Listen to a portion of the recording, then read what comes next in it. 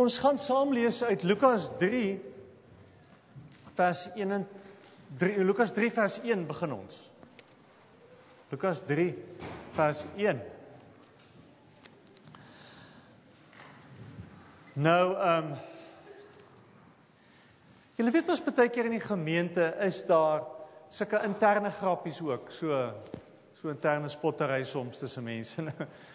Ons het 'n direkte vertaaldiens wat hardloop terwyl van ons Engelse mense. En daar's een dametjie wat gereeld vertaal as daar 'n lang lys met name is wat sy op 'n vreemde manier in Engels moet uitspreek wat die dominee sukkel om in Afrikaans uit te spreek. So ongelukkig gebeur dit elke keer dat Louise aan diens is wanneer daar 'n lys name is. So as ons die lys name lees, dink tog aan spesiaal aan Louise wat moet probeer om dit in Wallis te vertaal. Ons gaan lees Lukas 3 vers 1. Dit was die 15de regeringsjaar van keiser Tiberius. Pontius Pilatus was goewerneur van Judea en Herodes heerser van Galilea. Sy broer Philippus was heerser van Iturea en Trachonitis en Lysanias, heerser van Abilene. Annas en Caiaphas was die hoëpriesters. Vers 2. In daardie tyd het die woord van God tot Johannes die seun van Sagaria in die woestyn gekom. Hy het deur die hele Jordaanstreek gegaan en verkondig: bekeer julle en laat julle doop en God sal julle sondes vergewe. So staan dit geskrywe in die boek van die profeet Jesaja. Iemand roep in die woestyn: maak die pad vir die Here gereed, maak die paaie vir hom reguit. Elke kloof moet opgevul en elke berg en bult plat gemaak word. Die krompaaie moet reguit en die ruwe paaie gelyk word. En al die mense sal die verlossing sien wat van God kom. Die mense het in groot getalle uitgegaan om deur Johannes gedoop te word.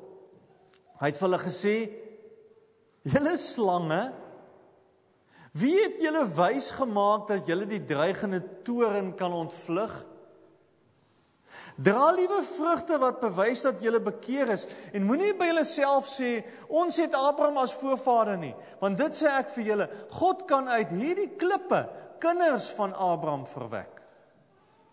Die byle hel klaar teen die wortel van die bome. Elke boom wat nie goeie vrugte dra nie, word uitgekap en in die vuur gegooi. Die mense vra hom toe: wat moet ons dan doen? Hy antwoord hulle: wie 2 kledingstukke het, moet dit deel met iemand wat nie het nie. En wie kos het, moet dieselfde doen. Dan kom dit ook tollenaars om gedoop te word, en hulle sê vir hom: meneer, wat moet ons doen? En hy sê vir hulle: moenie meer invorder as wat vir julle vasgestel is nie. Ook soldate het hom uitgevra: en wat moet ons doen? Hy antwoord hulle: moet van niemand deur geweld of vals aanklag geld afpers nie, maar wees tevrede met julle betaling. Die volk was vol verwagting. En almal het hulle begin afvra of Johannes nie miskien die Christus is. Daarop gee Johannes aan hulle almal die antwoord: ek doop julle met water, maar my meerdere kom en ek is nie eers werd om sy skoene los te maak nie. Hy sal julle met die Heilige Gees en met vuur doop. Hy het sy skop in sy hand en hy sal sy dorsvloer deur die deur en deur skoonmaak.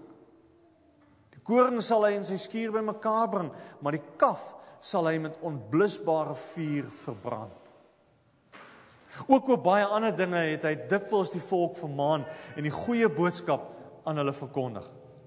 Hy het ook vir Herodes die heerser tereggewys oor Herodias, die vrou van sy broer, en hoe al die slegte dinge wat Herodes gedoen het.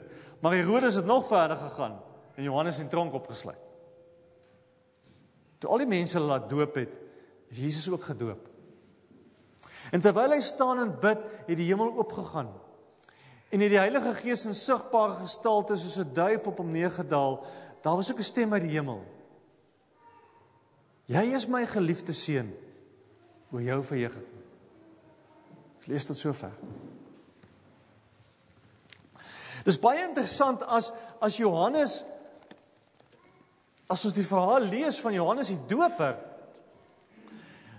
dan as Lukas dit skryf, dan koppel hy dit aan al die moeilike name wat ons gelees het in vers 1 en 2. Hoekom?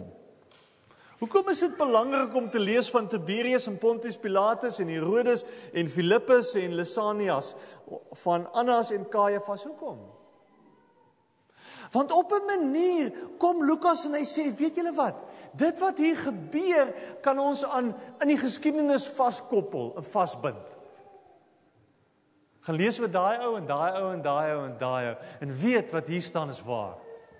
Dit staan nie los van geskiedenis nie. Dis binne in die geskiedenis wat God werk. Dis binne in ons wêreld en binne in ons tyd. Ons kan dit maar glo. Die Engels het eintlik 'n mooi woordspeling vir die woord history. Wat mense anders op 'n manier kan kyk, ander as jy die volgende een kan tik. History is eintlik God se storie met die wêreld. En hier lees ons dit.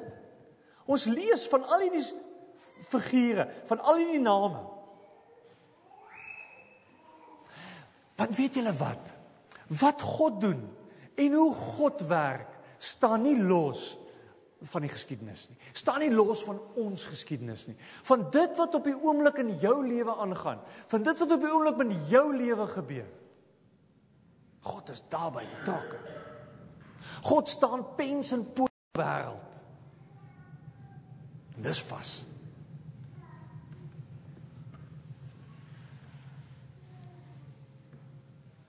Die doop. Die doop is 'n verklaring wat ons maak as ons sê, hierdie God werk in my lewe. Met die doop kom ouers en hulle kom sê, Here, hier's my kind, werk in my kind se lewe. Die doop is altyd vir ons 'n herinnering dat God binne in ons wêreld wil kom staan en sê, dis hier waar ek wil werk. En ons mag glo. Ons mag glo dat hierdie Here in ons lewens 'n verskil wil kom maak. Ons mag dit glo.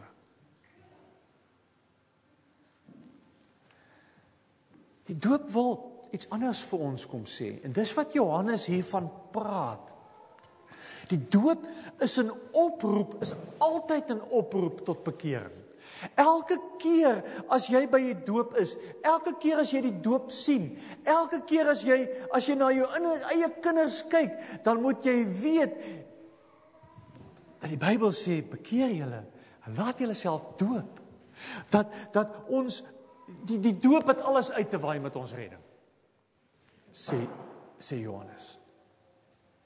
Maar dis nie al nie. Kyk weer mooi wat daar staan. Vers 2. In daardie tyd het die woord van God tot Johannes, die seun van Sagaria, in die woestyn gekom. En ons wat nou ons maar die Bybel ken, stories van die Bybel ken, sal weet dat die woestyn 'n interessante plek in die Bybel was. Die woestyn was altyd daai plek gewees. Julle sal onthou, God van die Israeliete 40 jaar deur die woestyn om hulle voor te berei vir die beloofde land. Jesus is self in die woestyn as hy homself voorberei vir sy bediening. Maar op 'n ander vlak verstaan ons wat dit is om in die woestyn te wees. As daar nie water is nie. As jy dors het. As dit droog is. As jy niks het nie. Julle weet almal wat is dit om in die woestyn te wees. En dis waar hy die storie, dis waar die doop begin. Want ons mag bly glo dat die woestyn die pad is na lewe. Dat die woestyn die beginplek is vir die Israeliete om in die beloofde land uit te kom. En dis waar hy die storie begin. Want Lukas kyk verder, hy sê vers 4, staan daar, soos in al geskrywe in die boek van die profeet Jesaja, iemand roep in die woestyn. Daar's 'n stem wat vir jou sê, kom, hier's 'n pad. Hier's 'n pad hier uit. Hier's iemand wat die paaie reguit maak. Hier's iemand wat die klowe opvul, wat berge en bulte plat maak, wat krom paaie reguit maak, wat ruwe paaie gelyk maak. Dis waar die storie begin. Weet jy hoe lyk jou woestyn nie? Ek weet die doop het iets te sê oor die woestyn. Dat die woestyn nie die einde is nie. Woestyn is nie die einde van die pad nie. Dis wat die doop sê. Van die doop kom sê vir ons dat die uitdaging is, bekeer jou. Die doop kom sê vir ons altyd dat in die Bybelse tyd was dit interessant geweest. Die doop het gewys op iets wat verander het. As mense van een godsdiens van een geloof oorgegaan het na 'n volgende geloof toe, dan het hulle laat doop. Hier kom Jode wat hulle laat doop. Soldate, heidene, want iets het verander. En nou mooi woord, dis die doop van Johannes wat ons hiervan praat. Johannes kom met 'n nuwe boodskap. En nie ons kom en sê, maar ek wil deel wees hiervan. Iets in my lewe verander. Ek wil nie dieselfde bly nie. Die doop was nog altyd daai sigbare, openbare verklaring van hier's iets nuuts in my lewe aan die gang. Ongelooflik om te dink dat ons kinders wat ons hier bring iets vertel van nuwe lewe, van God wat iets nuut begin. Ongelooflik. Ongelooflik dat ons elke keer by 'n doopbak mag staan en sê, "Wow, God begin iets nuut." Of jy klein gedoop is, en of jy groot gedoop is, en of jy gedoop is met jou bekering, ek gee nie om nie. Dis elke keer dieselfde boodskap. God begin met iets nuut.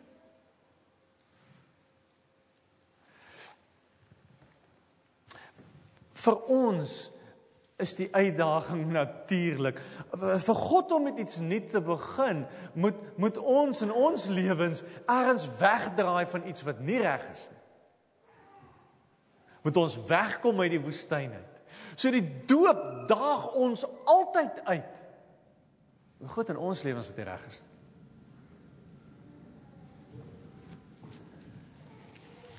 Maar die doop kom sê, daai sonde, daai moeilikheid, nie die laaste sê nie.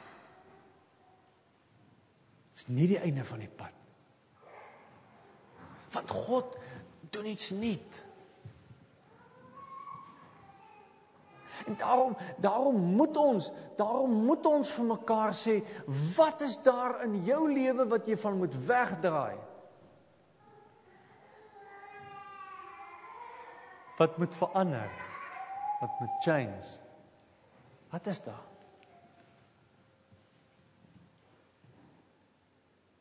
Die doop kom sê, daar's redding in Jesus. Jesus is die een wat kom red. Die doop kom sê, die doop red nie. Doop is water. Dis 'n godsdienstige handeling, dis nie heilige water nie. Dis 'n ritueel wat vir ons kom wys na iets anders. Wat vir ons kom sê, maar hier's 'n Here wat aarde toe kom, wat binne in ons wêreld inklim, wat ons binne in ons woestyn gaan haal, wat daar waar ons dors is en honger is, daar waar ons in die moeilikheid is, daar waar ons niks het wat vir ons werk nie, wat ons kom haal. Dis wat die doop vir ons kom sê. Maar hy sê 'n tweede ding. Die doop is 'n oproep tot bekering, maar die doop is 'n uitdaag tot 'n lewe van bekering. Kyk 'n bietjie wat skryf Lukas, vers 7. Hy sê die mense het in groot getalle uitgegaan om gedoop te word. Maar Johannes het vir hulle gesê, julle slange, wie het julle wys gemaak dat julle die dreigende toren mag ontvlug? Dra liewe vrugte wat bewys dat julle bekeer is. Johannes sê, man, moenie na my toe kom oor die doop nie, ek kan julle nie doop nie, verander jou lewe. Doop gaan jou nie red nie. Ek soek vrug in jou lewe. Dis wat hy sê. In vers 8 gaan hy verder.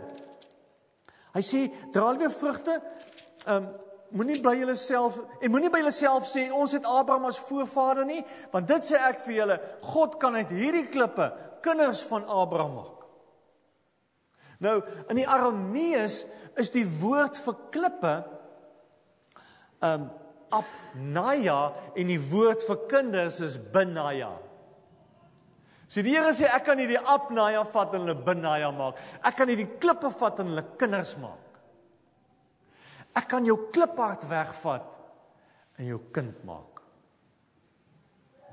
Dis wat moet gebeur.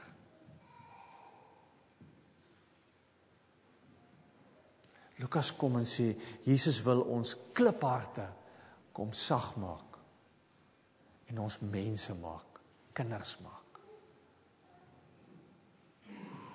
So as ons by die doop staan, dan is die doop 'n uitdaging. Jy kan mens word. Daai kliphart van jou kan verander. Dis die plan.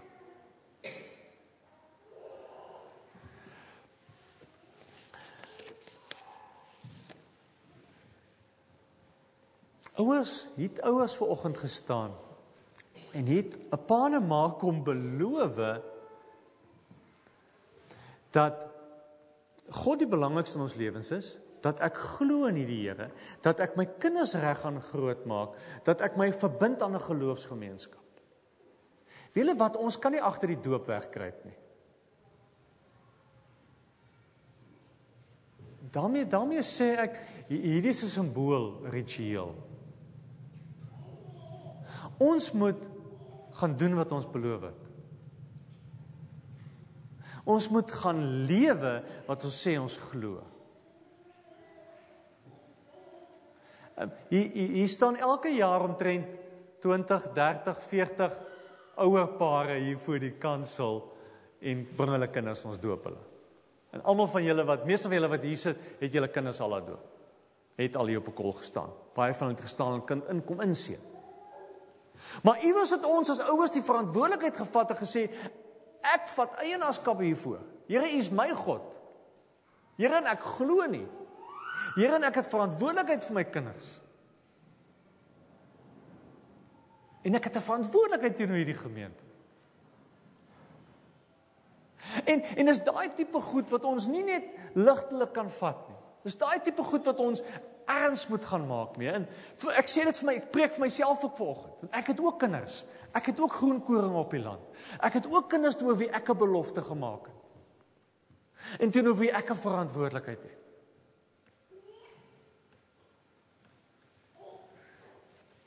Die doop. Elke keer as jy die doop sien, gaan dit jou uitdaag oor daai beloftes wat jy gemaak het. Is nie net vir Paul hulle gewees vanoggend, of vir Barry hulle gewees, Felicia gewees. Definitief nie. Is vir elkeen van julle. Is vir elkeen van julle wat hier sit. So die uitdaging om te sê, maar, jy, waar is jy? Wat het jy met daai beloftes gemaak? Hoe lyk jou antwoord op hierdie goed? Hoe lyk jou lewe oor die goed? En weet julle wat vir my so interessant? Hier van vers 10 af, sê, nou kom die ouens by Johannes en sê hulle, maar okay, hoe moet ons dit nou doen? Jy challenge ons nou met hierdie goed. Hoe moet dit lyk? Man, en dan, as julle weer kyk daar, is verskriklik interessant. Die mense het gekom, en vra vir hom toe, wat moet ons doen? Vers 11. Hy sê, wie 2 kledingstukke het, moet dit deel met iemand wat nie het nie. Toe kom die tollenaars en sê, okay, dis nie op ons van toepassing, maar wat moet ons doen? En hy sê vir hulle, man, moenie meer invorder as wat julle vasgestel is nie. Toe kom die soldate, hulle vorder nie geld in nie. Hy sê, Here, wat moet ons doen? Wat doen hy hierso? Baie interessant. Hy sê, elkeen van julle se lewens lyk anders. Situasie waarin jy is anders. Dit wat jy elke dag doen, is anders. Binne in daai situasie, moet jy my dien. Daar's nie een blanket rule en sê, weet jy moet nou mense so hanteer en dan is jy nou okay. Of jy moet nou die helfte van jou klerekas vir iemand weggee en dan sê jy alles nou weer reg. Dis nie die punt nie. Die punt is, jou kliphart het verander. Dit is nou 'n menshart. Leef daaruit.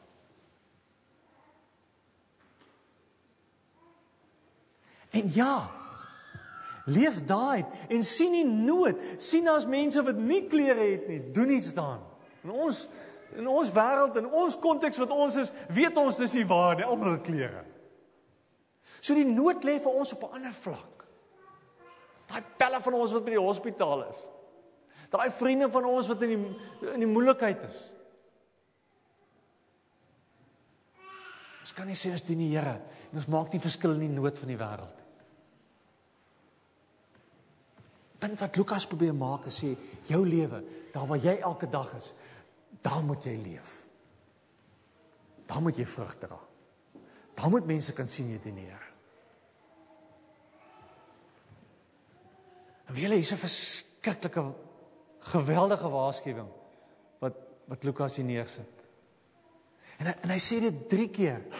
As jy terugplaai na vers 7, dan sê hy, die mense het in groot getalle uitgegaan om die Johannes gedoop te word.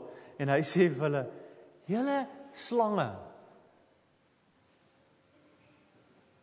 Tja, hy sê vir hulle, julle is lustig, julle is slie, julle is die eggie. Kan nie meer julle werk nie. Beteken niks. Hy sê, op vers 9, sê hy, die byl lê al klaar teen die wortel van die boom. Die byl is daar. Sê hy gaan kap, as hy nie vrug is nie. Hy sê in vers 17, hy het sy skop, nou sy skop is daai, ons ken dit nie, maar die ding waarmee hulle uitgewan het in die ou tyd. Hy het 'n skop in sy hand en hy sal die dorsvloer skoon maak, koring sal in sy skuur bymekaar maak, maar die kaf sal hy met 'n onblusbare vuur verbrand. 3 keer sê Johannes, hierdie goed is ernstig. Moenie dink die antwoord lê in 'n godsdienstige ritueel nie. Moenie dink jy moet net die regte godsdienstige goed doen nie. Dit help nie. Ek soek vrug. Ek soek 'n menshart. Ek soek 'n lewe wat verander het. Ek soek mense wat in hulle woestyn op 'n ander pad begin stap. Op 'n ander plek begin water soek.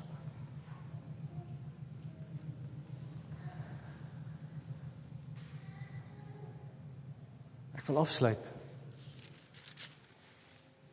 Weet jy, dis nie waar die storie eindig nie.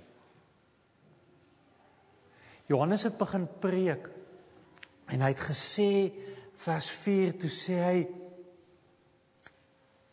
so staan daar geskryf in die boek van die profeet Jesaja. Iemand roep in die woestyn, maak die pad vir die Here gereed. Johannes praat oor, Lukas skryf het, hy sê, iemand is op pad. Die Here kom. En ons weet hy het gekom, ons weet dit. Maar ons weet hy gaan weer kom. Hier waar ons nou is nie die einde en is nie die klaar. En as Johannes later in vers 17 na ons skryf, dan sê, weet jy, ek is nie eens werd om sy skoenveters vas te maak nie. So amazing is hierdie Here. Julle dink ek is 'n profeet, en julle dink ek is hierdie fantastiese wonderlike ou wat vir julle al hierdie goed kom vertel, sê Johannes. Hy sê nee, ek's niks. Het gaan nie om my nie. Het gaan oor hierdie amazing Here wat op pad is.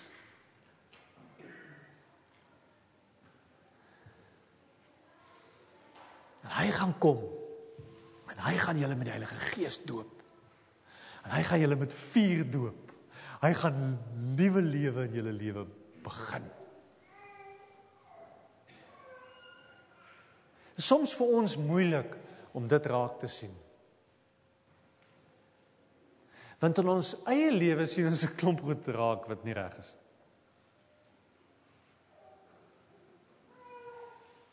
Lukas skryf en sê, die Here is op pad. En dan lees ons in vers 21, vers 22, as Jesus gedoop word, dan kom 'n stem uit die hemel uit wat sê, jy is my geliefde seun, oor jou verheug ek my. Vele opgewonde is God oor die twee seentjies wat vanoggend gebore is. Julle idee? Do you have a clue? Weet julle hoe opgewonde is God oor elke kind? Weet jy, hoe opgewonde is God oor jou?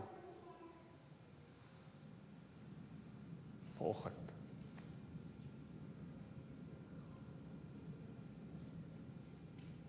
Kom ons bid.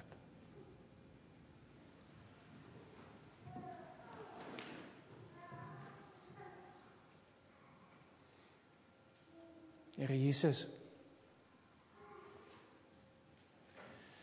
dankie dat U op pad is.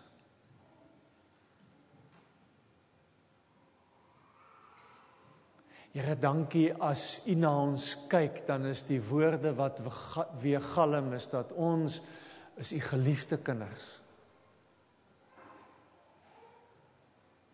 Here, maar ons weet ons is dit nie. Ons weet, Here, as ons in ons lewens na ons vrug kyk, dan is dit nie altyd wat U wil hê dit moet wees nie. Here, as ons eerlik oor ons eie lewens is, dan besef ons dat ons baie keer in die woestyn is.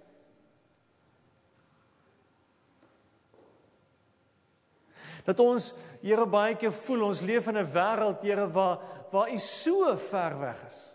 Waar ons so op ons eie moet probeer kop bo water.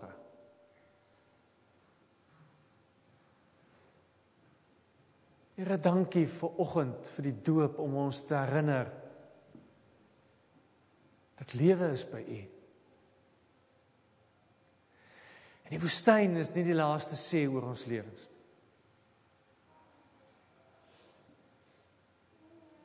En U wil nuwe vrug in ons lewens kom inplant. En ons is U geliefde kinders, oor wie U verheug. Dankie daarvoor. Dankie vir hierdie simbool van die doop, om vir ons te kom vertel dat nuwe lewe moontlik is, dat verandering moontlik is. Dat daar nog steeds vir ons hoop is, Here.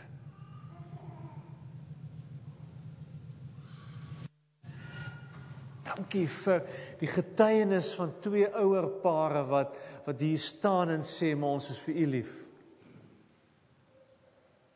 En ons wil dit ook vanoggend kom sê, Here. Dat ons vir U lief is.